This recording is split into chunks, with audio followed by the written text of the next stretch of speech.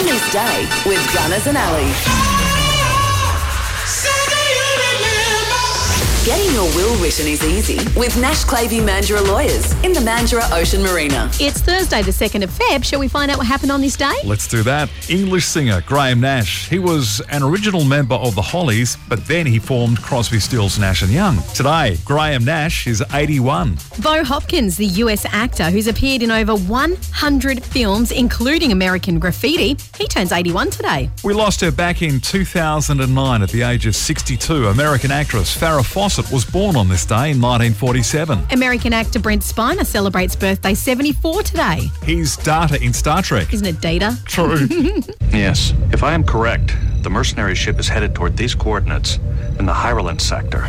Christy Brinkley, the US model and former wife of Billy Joel, is 69. Dave Graney, the Australian singer-songwriter, is 64. And finally, Colombian singer and actress Shakira is 46. Shakira.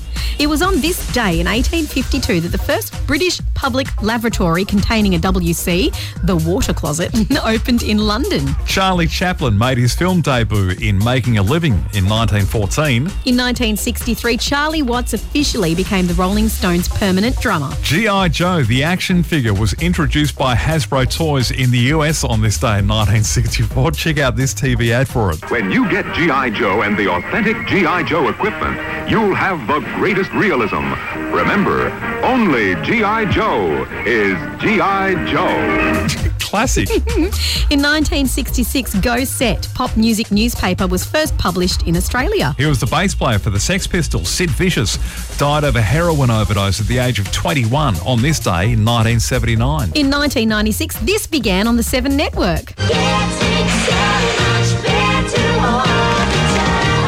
That's Better Homes and Gardens. It is. Gene Kelly, the US dancer, actor and choreographer, died at the age of 83 on this day in 1996. Did you hear that Tom Holland is playing him in an upcoming biopic? No. Yeah, he is. Wow. Because he's a dancer by nature. Right. Tom.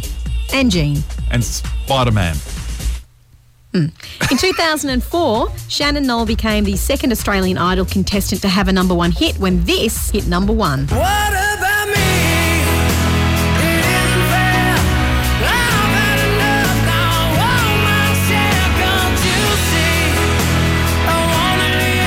We lost Philip Seymour Hoffman on this day at the age of 46 in 2014. And in 2021, Captain Sir Thomas More, commonly known as Captain Tom, passed away at the age of 100. Just a few of the things that happened on this day for the 2nd of February.